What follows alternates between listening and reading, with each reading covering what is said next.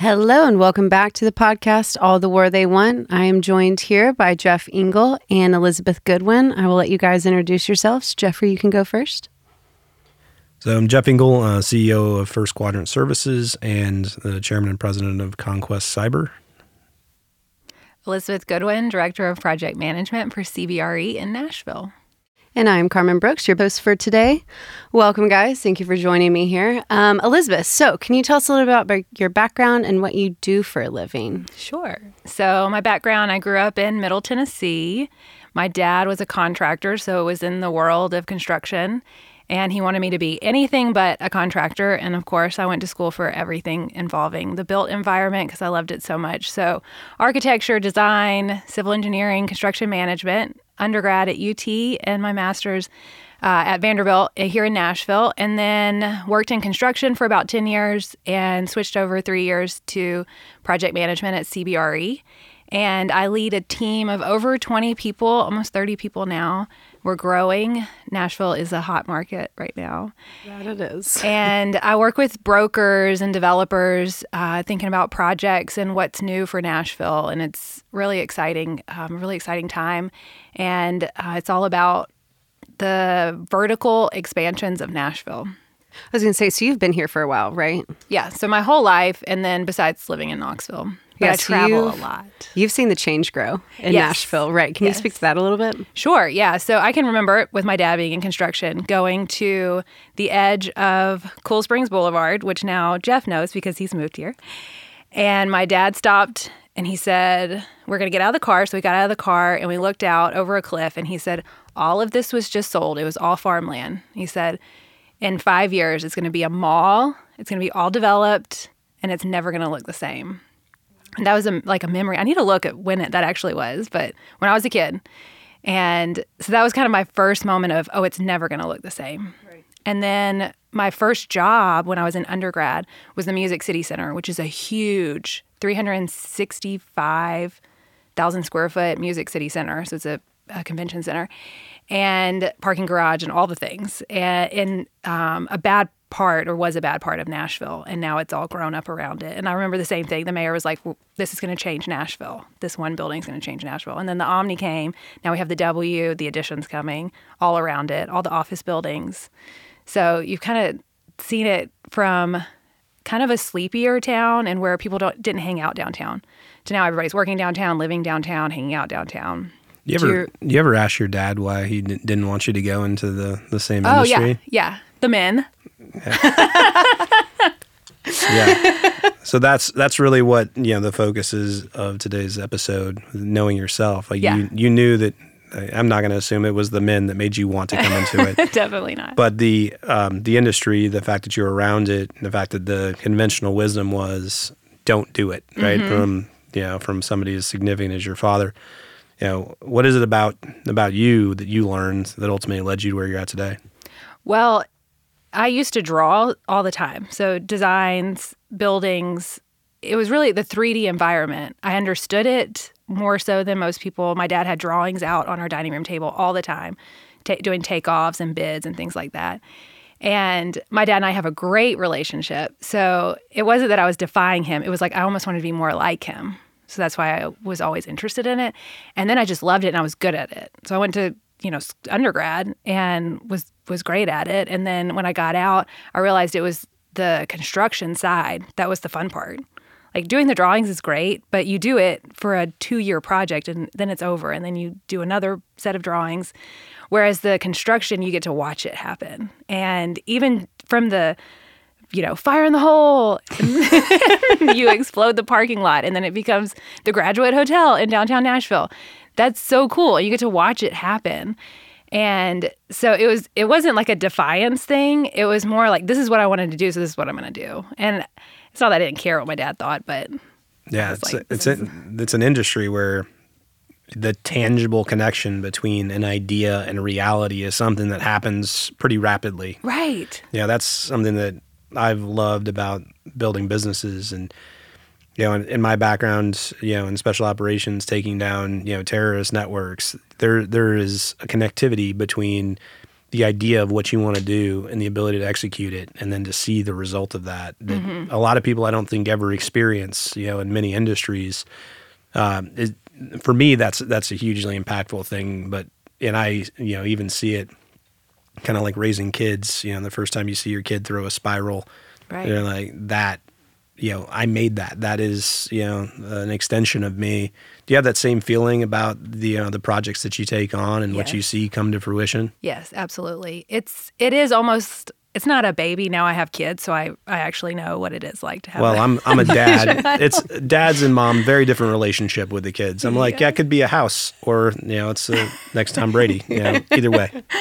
But I do have that attachment to certain projects for sure, especially the ground up projects where I'm really involved with the client too, and the client relies on me, and I've helped them find the land, and then we're thinking about who's going to be there and what that tenant's going to want, and having some buy-in. Even if it's just, I think you guys should put music in the lobby, and they weren't going to do it, and then I get to go to the grand opening. There's music in the lobby, and I get this feeling, I had something to do with that. Which is really cool. Which little background for everybody listening. This is actually how Jeff and I met Elizabeth. She was working on the office that we just built, Conquest new office here in Nashville. So that's connection there and the parallel to that. So one point in Jeff's book, I don't know if have you read Jeff's book yet? You haven't yet. Okay. So in his book, he talks about at some point, everybody gets beat, right? Has there been a time in your life where you've just been completely beat down? Yep. So I don't have a specific story, but I will say that I can share. I should say that. I don't have a specific story I can share. But there are certain moments where I've thought, why in the world are they putting me in charge of this? So, for instance, I'm 34, and I'm the youngest or the second youngest person on my team of almost 30 people. And one of the only females. We're changing that, but one of the only females. And I've had moments where I've gone toe-to-toe with people, and it's been really hard, and I've spent weeks working on something, and then it doesn't go the way that I want it to go. And I've had those moments where I've thought, why in the world did they put me in charge of this? Why did a man put me in charge of this? And I have to sit back and think there's a reason that I'm here, and I can do it. And they wouldn't have put me in charge of it if they didn't think that I could do it. And I'm in this room. I've had moments where I'm like, why am I in this room? Why am I in this room with all these successful men? And I have to tell myself, I would not be in this room if they didn't think that I should be in this room. So it's not really a story, but it's just moments. So is that what keeps you, fighting every day? A little bit. I mean, I'm fighting for other people, but I also love it. Yeah. And I don't mind going toe-to-toe with people and being who I am and being like, yes, I'm the only woman in here. And let me show you why it's important for me to be in here. And the other thing about it is that I love that people listen to me because I'm the only woman in the room. So if I'm in a room, let's say there's 20 people and they're all dudes, and some of them are on their cell phones. They're not listening. But if I talk, they're going to listen. And I just have to be careful about what I say and when I say it so that it's not like I'm not trying too hard, which I think a lot of guys, they don't have to worry about that. But I do, because I want to be invited back, and I want other women to have a seat at the table too. Yeah, so it's really not a story. It's the story. Right? It's the experience of yourself and other women who are in this position where it's kind of, it's not kind of, it is, common understanding that a lot of industries, they're male dominated, and ultimately they suffer from it. One of my perspectives is that I want our organization, our company, to look like the country that we serve. Because if it doesn't, then the diversity of perspective that has made us, the great, kind of beacon of hope and freedom that we are, will be diminished in our everyday operation. Right. But without examples, right? Nobody knows what to do. It's almost like, you saw your father as an example. You didn't take what he said. You watched what he did. Right. And I believe that down to my bones, that it doesn't matter what you say. It matters what you do, because that's what people see and that's what they'll follow. So the role that you play in taking ownership of that and going into those rooms and being confident in it, and also, having those moments where you fail, right? Where you make a call and it doesn't work out. They need to see that too, because they're going to have those moments, and they don't need an example of perfection, right? Right. They need an example of a human that is able to do it, that has those moments. Absolutely. So it's a balance on how much vulnerability you share, but always, whether you realize it or not, people are watching you, and that's probably the toughest part of my job, right? Right. But I am kind of I'm the middle-aged white male in my job, like everybody else. So it's different when you have a company versus you have 50+% of society, looking at you for that example. Right. So I assume you'd also have to approach situations in a really unconventional way too, right? You can't just go by the book, because the book hasn't been written in a lot of these aspects. Can you speak to a time on that where you've done something completely unconventional and it actually worked out for the best? Y'all want a good story? Yes. So this happened 2 or 3 weeks ago. I had a client who is not local to Nashville, and the project was supposed to be due on a Friday, and he wanted it done on Wednesday.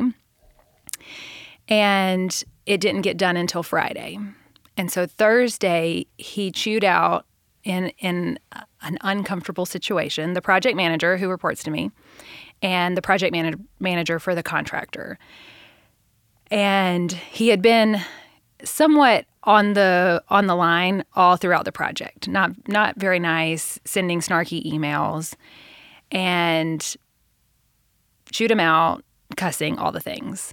And then it was a Friday, and so that night he said, we're going to have a meeting every night over the weekend because I want to inconvenience you as much as you've inconvenienced me. So, of course, I get on the call on the Friday, which he was not expecting, and then he canceled the rest of the meetings that weekend. And then Monday, he's still being inappropriate to the employee that reports to me. And I told her Friday, I told her over the weekend, I told her Monday, you let me know when you're ready for me to take you off the project, which is almost finished, but I'll wrap it up because this is not good for you. This is not a good working environment. So Monday, after a text message that he sent, she comes to me, she said, I want you to take me off the project. So I said, done. I canceled all my afternoon meetings. I called my boss. I said, I need you to tell me you're not going to fire me.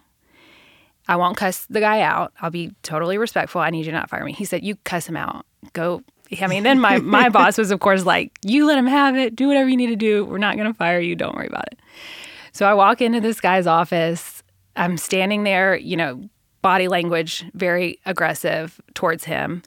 And he's, kind of hiding behind his computer. And I said, we need to talk. And he said, well, I have a meeting in 1 minute. I said, I'll wait. And I stood there. And he was like, oh my gosh, okay, I'll cancel my meeting. So he cancels his meeting.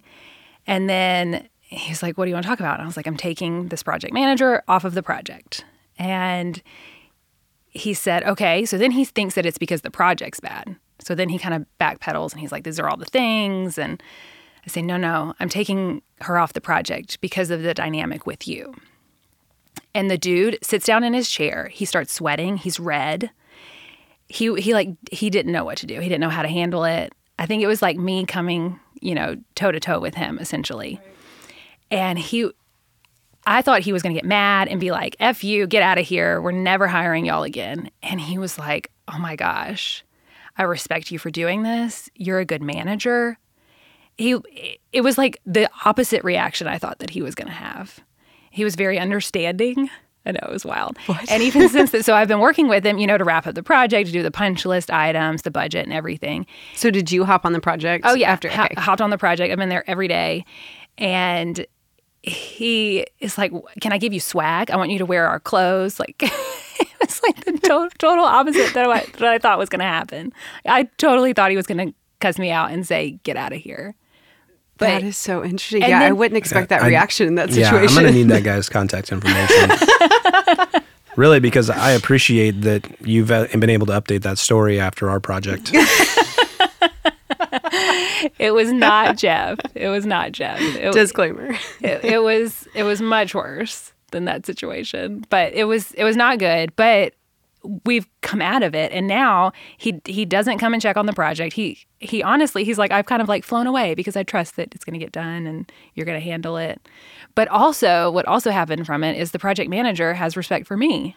So Right. the client, which the project manager reports, so my employee is respecting me more. The client's respecting me more. And that's a situation that I think would be fine for a man to do. Like you would probably, I'm looking at Jeff right now. Jeff would probably be fine going to somebody and saying something like that. Whereas for a woman, I'm like sweating walking into it, having to make sure my body language is on point and every word that I say is on point. Whereas a man might not have to do that. Yeah, I mean, I do that every day. So, I mean, I don't think that has to do with me being a man. It's That's true. mostly the people thinking that I'm a jerk. But, yeah. Who says you're not? Not a jerk? No, just kidding. No, I'm yeah. I would say that I am direct and have a level of candor that people are typically uncomfortable with. But you don't, never abusive to people. Sometimes telling people the truth, can feel a little abusive though. Right. But cussing somebody out and telling Yeah, them that you want them to be inconvenienced as much as you're inconvenienced, that's a little No, much. that's no. another level of low. No, I'm definitely not calling that guy to get drinks, and get leadership advice. But I am glad that you updated the story because I think probably about 6 months ago she was like, "Let me tell you this story about this guy." No. No, I was the one that was having to manage that. Yeah, Build out of the Nashville office. Good times. it looks great though. It does It look does great. look really Yeah. good. I have an Pretty cool. awesome office. We do. So, Elizabeth, I know you did a little drop in there about you have kids. You're obviously yes. a mom, Yes. a very successful businesswoman. You also In just Nashville, 40 under 40. Yeah, just won Nashville's 40 and 40. Congratulations Thank on that. you. Yeah. So when obviously you have a very successful life, looking at it from outside in, obviously. But when did that success begin for you? Can you pinpoint a time, or is it just collaborative over all the years and the effort you put in? It's collaborative. I will say there are moments where it's jumped. Yep. So I've always worked hard and done well in school, won awards in college, got scholarships, and then was successful in business. It jumped when I went into the construction industry and then switched from construction to CBRE. Because then once I was in CBRE, I managed a group of about 4 or 5 people, and then I started getting more groups. So the way that we're broken up is in kind of territories and then project types. And so that was pretty organic, but it was definitely that moment. And I will say that wasn't just me. So we've talked a little bit about Jeff supporting, females. There are men that along the way have always lifted me up. So it's almost like you have to have a tribe of women that are saying, go girl, we support you. We think that you're doing awesome. But I can think of 3 in particular that have been above and said, no, you are important and you're coming with me, and almost like lifting me up. And one of them is my boss at CB, who I thought I was interviewing for a senior project manager job. And he said, no, you're hiring for the director job. And I think you can do it. I wouldn't have you here if I didn't think that you could do it. So it was almost like him believing that I could do it made me believe that I could do it. And then so I took the job. And that was probably the biggest shift because I became an owner as opposed to a provider. Yeah, when I realized in my own career is I would do things basically because I make ridiculous claims and then I feel obligated to follow through on them. And as I moved into different levels of leadership, I realized that not everybody's like that, right? And it's not just a gender thing, male versus female, but it is there is a significant difference. I'm sure there's studies out there that men will apply for a job when they're 60% qualified, and women want to be 110% qualified. And Carmen was sweating bullets about hosting the podcast, and she's been doing great. But I've always personally taken that and said, not everybody's going to make these ridiculous claims, but we need the people who have the potential, to be put in a position where they have to grow into it. So, my approach with across the board is, if you're 100% sure you can do this job, then you're in the wrong job. Right? You have to be constantly striving for something, or else what's the point? And that's not really life. I actually remember that when I interviewed with you, Jeff, you offered me the job after I'd obviously gone through several other interviews, but I met you in person, you offered me the job, and I'm pretty sure my response was, "Are you sure? I don't think I'm qualified for this." And I remember you said, you have all the things that I can't teach you. I can teach you everything else. So it's definitely kind of what you're saying about your boss. I definitely got that from him. So this podcast is about knowing yourself. Elizabeth, do you have any advice for people on really how to get, down and dirty with yourself? How do you get to know who you are to be the best person that you can in order for you to be successful? So I had a little bit of a self-discovery after I had my second child. So my life was very by the book in terms of growing up in the suburbs of Nashville, going to school, white collar family, sounds familiar, all the things, and got married very young, had 2 kids. I had a goal in terms of how much I wanted to make and certain things that I wanted to achieve, awards that I wanted to have, and I had them all done by 30.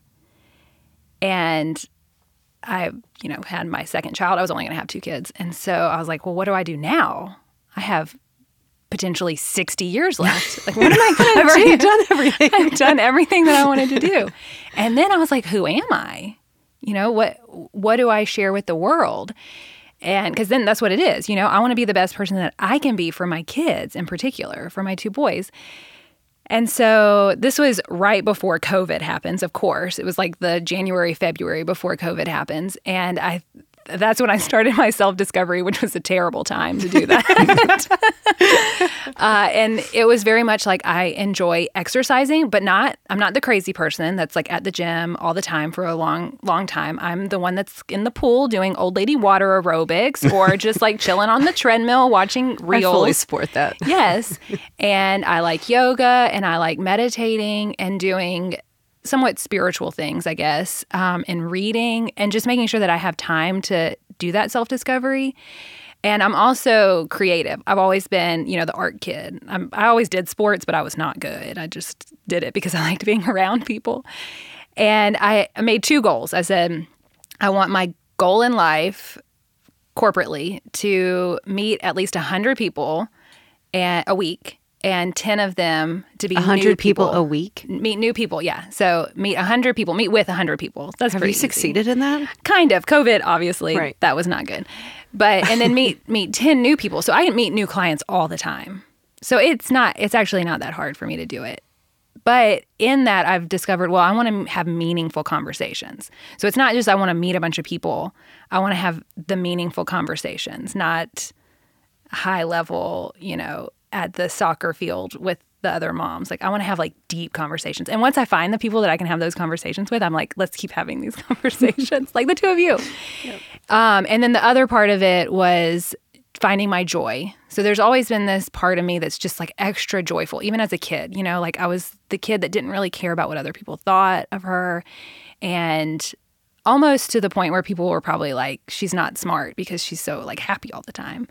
So it's finding my joy, being in my joy, living in my joy, but then also energetically bumping into other people to spread the joy. So when people leave being around me, I want them to feel the joy as they go out into the world. So those are my 2 I love that. revelations from a couple of years ago.